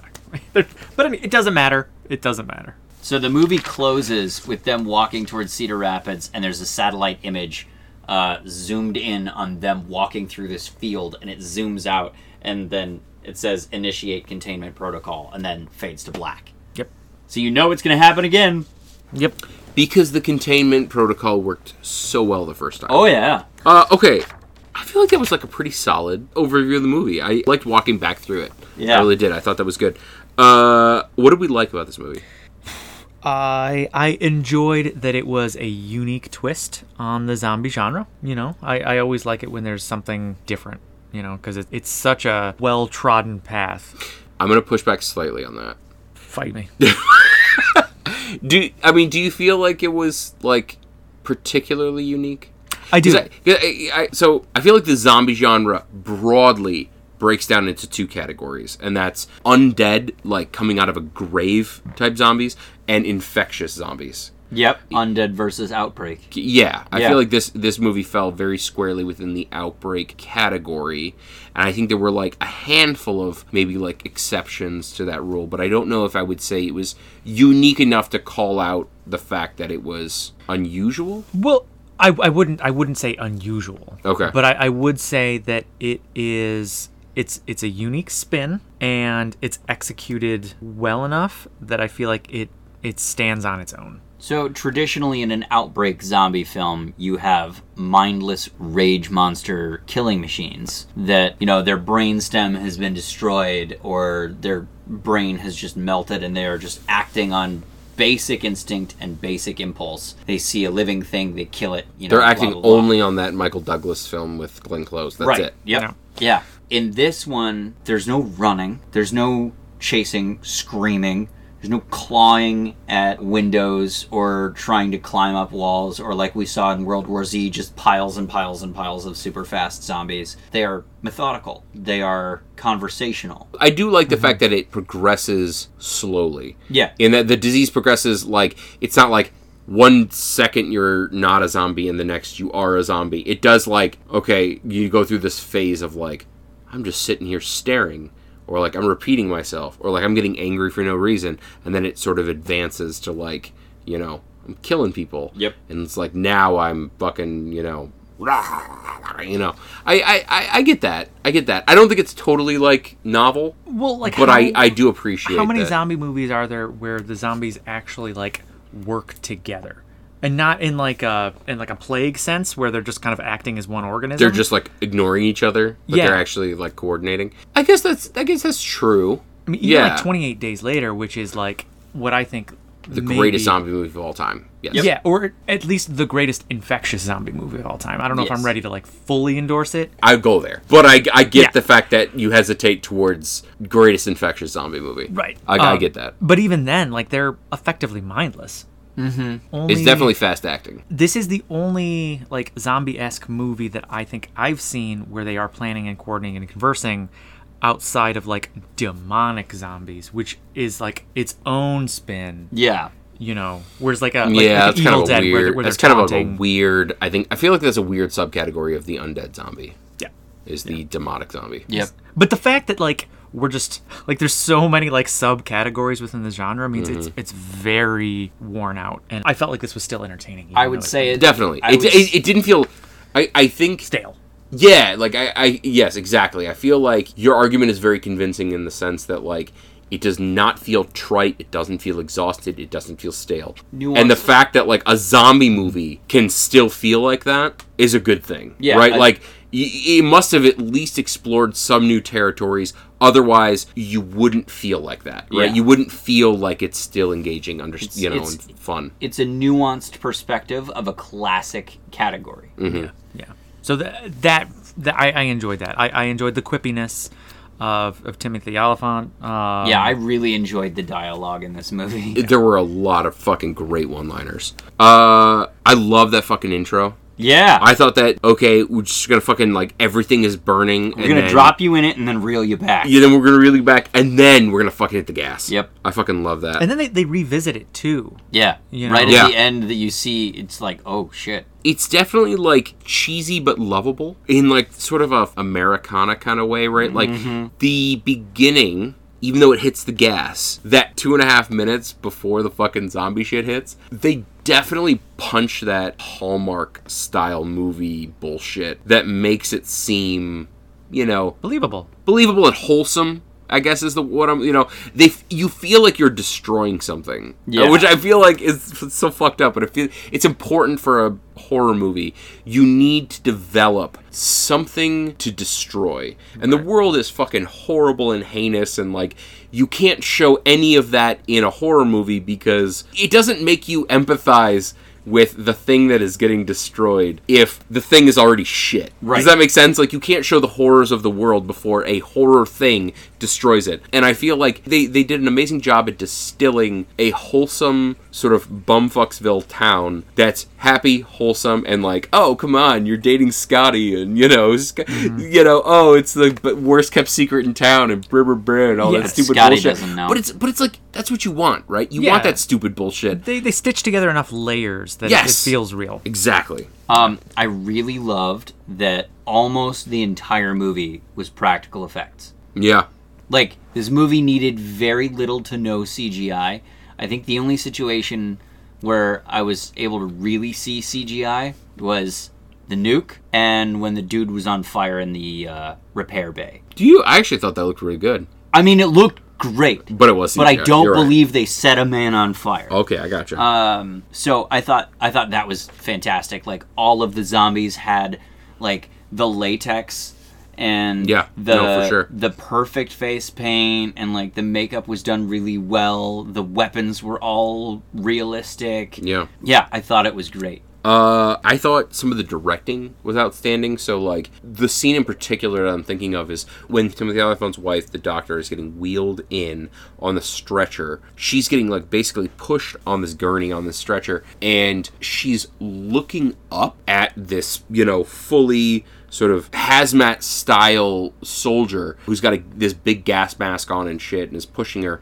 And he's, like, looking down at her, and the scene is basically from her perspective, looking up at the soldier and seeing her reflection of just, like, pain and anguish in these sort of, like, dead gas mask eyes. And it was extremely well shot. Yeah. I just remember, like, looking at the scene, it's like, I don't want to call it beautiful. It's like a fucked up way of describing the scene, but it works. It works. It's so creative. It's such an amazingly interesting way of doing this thing, even though I'm not totally convinced that the whole satellite imagery thing worked. If it pulled me out maybe a little bit too much, but I will give it props for creativity and for, like, an amazing way at delivering exposition that would have otherwise felt probably forced. Also, I felt like a lot of the dialogue was kind of real, right? Like, one of my quotes, I'm going to get a little ahead of ourselves, but, like, one of my quotes was, like, Timothy Olyphant says to his wife, "Are you okay?" And she goes, "Not really." Yeah. It's like, yes, that's right. You're not okay. You're living in the middle of a fucking zombie apocalypse. Right. And I think I already kind of mentioned it before, but like the scenes where the scene plays out where you're questioning the sanity of our main characters, like in the car. We already talked about it, but you're just questioning whether is the sheriff infected, is the deputy infected, is Becca infected. I think that they did a really good job in a short span of time of, like, making sure that you weren't comfortable pinning your expectations onto any of the main characters. So I appreciated that, too. Can we move on to things maybe we didn't? Or was there anything else that we wanted to jump out? Not really. Things I did not like. So, again, like I said, I felt like the beginning of the movie was sort of punctuated by, like, amazingly, like, prescient and reasonable decisions by the main characters. The latter part of the movie, I feel like, was punctuated by the exact opposite. Splitting up constantly, which is so fucking dumb in a situation like this. Like, at one point, she literally, when they made it to the truck stop, she literally says to him, like, after they decide they're gonna, make a run for it, "Are you gonna go get the truck?" Why the fuck is he going to get the truck alone by himself? That's so dumb. Why would you do that? Well, she sits there and does nothing, and he's, like, grabbing supplies. She's and, like, literally sitting there. Yeah. Like, at a fucking, the table at the diner. And it doesn't fit her character either. No, she's very self-sufficient. She's very, like... prepared. Yeah. It was definitely contrived. They needed them to be separate. They needed the plot to be facilitated. And then she, like, runs into the fucking, like, meat freezer, and she's just, like, staring at the people out of the fucking thing. And it's like, they're gonna notice you. They're gonna notice you. And then guess what? They noticed her. Dude, that whole time I'm like, get the fuck up off your knees. Yes. Like, she's behind the counter. She's in the meat. Like, get off the floor. Yeah. Get off the floor. Stand up. You cannot run. There are things you can do to fight. None of them can be done from your knees. No. Fuck. And then, also sort of in that vein, and in that scene as well, the shrieking. Like, I feel like she was such a controlled character in the beginning of the movie. But, like, when they opened the door to the big rig and the driver falls out dead, she, like, shrieks. And it's like, how did you not expect that? Yeah, it's like, are you fucking kidding me? Like, you're literally running from somebody. I get the guy, but shrieking doesn't help you. Like, in any sense of the word. Like, screaming in that situation doesn't help you. Drives me fucking nuts. And it's like, if you want to make the argument, it's like, oh, well, people can't control what they do in those situations. Yeah, but, like... You become desensitized. That, but also, like, nobody can control. So, like, why is it always, like, the fucking... Why is it always the female lead? Yeah, why is the woman who went through medical school, who's seen, like, horrors, dissected corpses and shit, why is she the one shrieking? Like, Timothy Olyphant could equally be shrieking. Yeah. He could have just opened fire on that body as a panic response. Right. And that would have been as valid as her shrieking. Sure. It still would have been fucking ridiculous. Yeah, and I think, while they didn't really work into the movie as, like, that was the thing that alerted Duck Dynasty to come and fucking try and kill them, it's still like, are you fucking kidding me? Like, yeah. Why are you shrieking? And then the other thing, we've already mentioned was you would be instantly fucking blind if you, like, looked at a nuclear explosion, like, 10 miles behind you. And the thing is, like, they're driving away in this big rig, and there's a goddamn, like, on the radio, they're, like, doing a countdown. You're just like, what happens when they get to 0? And it's like, what the fuck? What do you think happens? What the fuck do you think is gonna happen? And then she, like, they're, like, looking out the back window. She's literally, like, in the cab, turned around, looking at the back window, and I'm like, what do you think's gonna happen? What do you think's what's the top 3 things you think could possibly be happening right now? What's the best case scenario here? And it's like, if anywhere on your list of top 3, top 5, top 10 is like nuclear explosion, maybe you shouldn't be fucking looking out the back window. At best, they carpet bomb with like F-22s napalm or something. But Yeah. To be fair, though, of the time, I don't think that we collectively as a society... Like, I remember when I first saw this, that didn't jump out at me as being like, that's silly. I just accepted it and moved on. Really? Okay. And then, like, when I saw it in the theater, I gotcha. Okay. Also, and for whatever reason, it bothered me that, like, the shockwave had enough force to pick up a semi, but not enough to shatter its windows. Right? Yeah. Okay, all right, I'll follow you there. It shattered the back glass, but it didn't shatter anything else. Yeah, I don't think... Another fucking reason to not be looking out the back window, perhaps. Right. So yeah, I think my major gripe with the movie would basically be like, as much as I loved the very reasoned and appropriate decisions and responses in the beginning of the movie, I felt like the end of the movie was punctuated by poor decisions and sort of like unreasonable responses. Mm-hmm. But again, that does not or wholly ruin my perception of this movie. Yeah, all of my negatives are nitpicks in that, like, you're going into this looking for a zombie-esque movie. You can't be worried about these things. Like, just accept it. Agreed. So I would say it definitely comes out way ahead of most zombie movies in terms of, like, reasonable decisions. I will say my only gripe that hasn't already been mentioned is the score was immediately forgettable. Oh, yeah. I feel like in some ways, though, like, I think we've discussed this before, is like, that's kind of a good thing. Yeah. Right? If you don't remember the score, it did its job. Right. If you remember it, it's either because it was amazing... or distracting. Or fucking terrible and distracting. Yeah. But I was thinking about it as we were, like, getting ready to wrap this movie and, like, recap, and I was like, I don't remember the music at all. I don't remember the score at all. Mm-hmm. Like, it was completely forgettable from the moment we saw the credits. Which, yeah. Are we ready to move on to quotes? I am. Okay. Yeah. Okay, I'll start us off. I've got 2 of them. Both of these. I think this first one is like in the beginning. The second one is kind of a mid quote.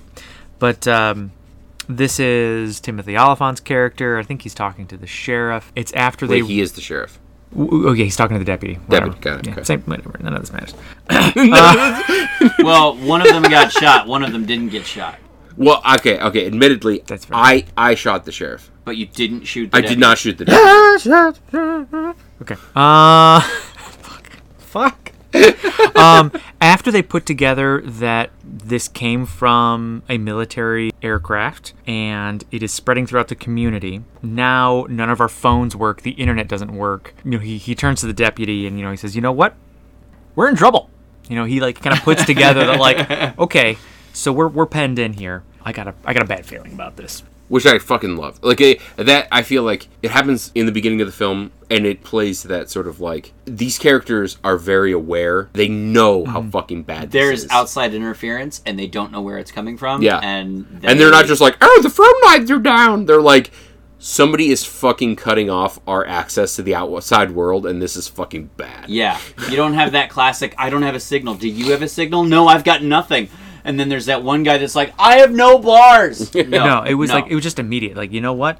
We're in trouble. Yep. You know? My second quote, again, kind of a midpoint. This is after they've been rounded up and they're at the processing center. He's talking to just one of the other townspeople, and the other guy is encouraging the sheriff to just get the fuck out of there. You know, like, don't try to be a hero, just run. And Timothy's character kind of says to the other guy, don't ask me why I can't leave without my wife. And I won't ask you why you can.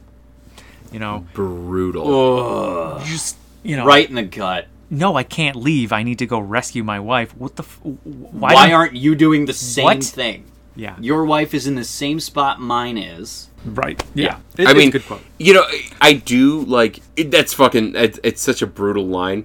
But at the same time, like, that guy is literally talking about people, like, being killed, being shot down because they were trying to do something, blah, blah, blah. And it's like, in some respects, I do kind of see that guy's point of, like, how much help are you going to be to your wife if you just try to run in there and they fucking gun you down and now you're dead? And for all you guys know, for all the shit that's going on, maybe they've got a vaccine for this shit. Or maybe she'll be fine at some point. Like, you know, like, maybe it's not the best idea to go charging in, you know, guns blazing and get gunned down, and then now you're dead and you are no help to anybody. Right. Now it turns out Timothy Olyphant was obviously correct in that situation, yes. And yes. The other guy got fucking gunned down and torched. But Timothy Olyphant was but I don't think lucky. I don't think that guy's opinion was like completely unreasonable. But Timothy Oliphant's quote was devastating. From his perspective, it made sense. From Timothy's perspective, it made sense. Yeah. Okay, so one of mine was in the very beginning of the movie when they're watching the baseball game. Scotty, who later gets shot with his mom, we described that. The sheriff and the deputy are watching the baseball game, and the deputy watches Scotty pitch, and he goes, "Ooh, that kid throws fast." And the sheriff goes, "Yeah, just like he drives." Just a great little, like, just little throwaway line. Yep. Yeah. Little quip. And then, similarly, earlier in the movie, we mentioned that, like, he's trying to get his wife to go to her sister's house to get the fuck out of town. And he says, "You got to get out of here." And she's like, "I'm not leaving." "Are you leaving?" And he goes, "I'm the sheriff." He goes, "Well, I'm their doctor." And he goes, "Yeah, well, if it turns out what they need is a shot of penicillin, I'll give you a call." Yeah. Fucking awesome. Brutal. Delivered beautifully. Fucking awesome. Ugh. Because at this point, you know something really fucky is going on. Oh, yeah. Yeah. So I have three. The first one is when they're in the swamp and they discover the pilot's body. The sheriff gets called in. They bring the coroner. They're checking the place out. And the coroner goes, "You want I should check for ID?" And Timothy Olyphant just looks at him dead in the eyes and goes, "Yeah, do that." Later, they're in the truck going away from the swamp, and the deputy Russell, he goes, "I think Miller said something about heard a loud bang and a plane crash, but I didn't think anything of it." And Olyphant, without missing a beat, goes, "On account of him being full of shit." And Russell says, "Yeah, as a general rule." Oh man, it's good dialogue. It is. And very quippy. My last one, Timothy's character is describing this car that he has that's up on blocks in his barn. And Russell's like, "You still have that thing?" He says, "Yeah." "Well, guess you can't boot a car without wheels." Most of our quotes are from Timothy Olyphant. Yeah. But he delivers them with, like, the same kind of cold intelligence. Yeah. That I feel like is the hallmark of, like, I'm trying to think of somebody else. Like, he's like the Hannibal Lecter of quips. Like, it's this cold, detached delivery, but it's so fucking funny because, like, he knows that he's right. Yep. Does that make sense? Mm-hmm. Yeah. Okay, so are we ready to rate this? Let's rate this bitch. Lurdern? Yeah. Okay, I'm gonna start us off because I've already got it queued up. All right, I'm gonna go 7.4. Whoa. Yeah, it's pretty high for a horror. Like, yeah, I think it was well made. Empty main streets. Oh, shit. Took me a minute to come up with that. Okay, I gotcha. I think I'm going to go 5.9. Okay. Pitchforks. Oh, see, I was... Did I steal that? Kind of. I'll think of another one and then I'll tell you my original thought. Okay. I'm going to give this a 6.6 Apache helicopter bombings. Oh, okay. My original idea was Pitchfork Stabbings, which, fun fact, is a band name. Pitchfork Stabbings? Yep. Like as an actual band name. Yeah. An actual band name? Or No. Like our band name. Like our band name. pitchfork stabbing. Yeah. Yeah. Yeah, I remember when we talked about that. All right, so let's. Are we gonna scene it? I feel like we did a harmony last time. Should we do a harmony this time? Yeah, we could do that. Over. Scene score. Scene score. Scene score. Fuck, that was really nice. That was tight. Yeah. Okay, so it is time for the scene score. With everything that we gave it, our average rating was 6.63, and our scene score adjusted how much you guys have seen it, which is not much. Only 1 out of 10 familiar with the movie. 7.8 is our scene score today. 7.79, 7.8 with, a little bit of fuzz in there. 7 points. That feels pretty good. That's punchy. That's punchy. I think that's right, though, right? Like, I don't think it punches like a 7.8 objectively, but I feel like for the number of people who've seen this movie, I mean, fucking, as far as familiarity is concerned, 1 out of 10 is not good. Oh, shit. More people need to see this. We never even, explicitly covered this. Colin and I have seen this. This is Jackson's Yeah, cherry. I had never seen this one. Oh, we didn't cover cherries. Yeah, it's a little pop, He's a little pop, pop. I don't know if you heard it. I'm familiar with it. I know the movie exists, and I saw the cover art of the movie, but I never actually got to see it. And I always wanted to, but it was one of those movies that sort of faded into the back of my mind. Kind of forgot that it was there, which is literally the whole point of us doing this is watching those movies. Yeah, no, I think honestly that's the reason we don't have 0 out of 10 on our familiarity score. I think one person was like, yeah, I've heard of this, but I have not seen it. Right. Okay. Are we Laura Dern? I think we're Laura Dern. Well, that's all for the Old Crep review. Thank you for listening. If you have any ideas for movie reviews, please email us at 3, that is the number 3, meninaBasement@gmail.com. Please be sure to check out Booger Children. They just dropped their single Rehydrated. Yeah. And they are next level. They are insane. They're filming right now Partially Hydrogenated Booger Children, which is their big breakout movie. I'm super stoked for that one. And we've got Corn and Zombies also is opening for them, as well as Pitchfork Stabbin'. If you would like to contribute to the scene score in future episodes, please reach out to us at 3meninaBasement@gmail.com. Alternatively, our website has everything that you need to contribute to the scene score and say, hey, get on our mailing list, and we'll send you a weekly-ish survey of your familiarity with upcoming movies. Gives you a little sneak peek of what we're going to cover. Also, if you send us an email, there's a chance that we might call you out by name. I'm not going to guarantee it. I'm just saying you increase the likelihood of us doing that. Right. So, hypothetically, if somebody named Raphael emailed us and suggested that for Black History Month we cover Pootie Tang and or Undercover Brother, I would call him out by name. Yeah. If his name were Raphael. Hypothetically. Right. That suggestion, unfortunately, came in a little too late.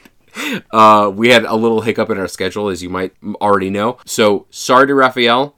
Pootie Tang is actually on our list to review. It's a fucking awesome movie, and it will be reviewed in this podcast, I swear. But please keep sending us emails. Please keep calling us out. But that's, I think, all we've got for this episode. You can find us on iTunes, Google Play, or wherever you find your podcasts. And until then, I am Colin McLeod. Mark Club. Action Jackson. And we'll see you in cyberspace. Pew, pew,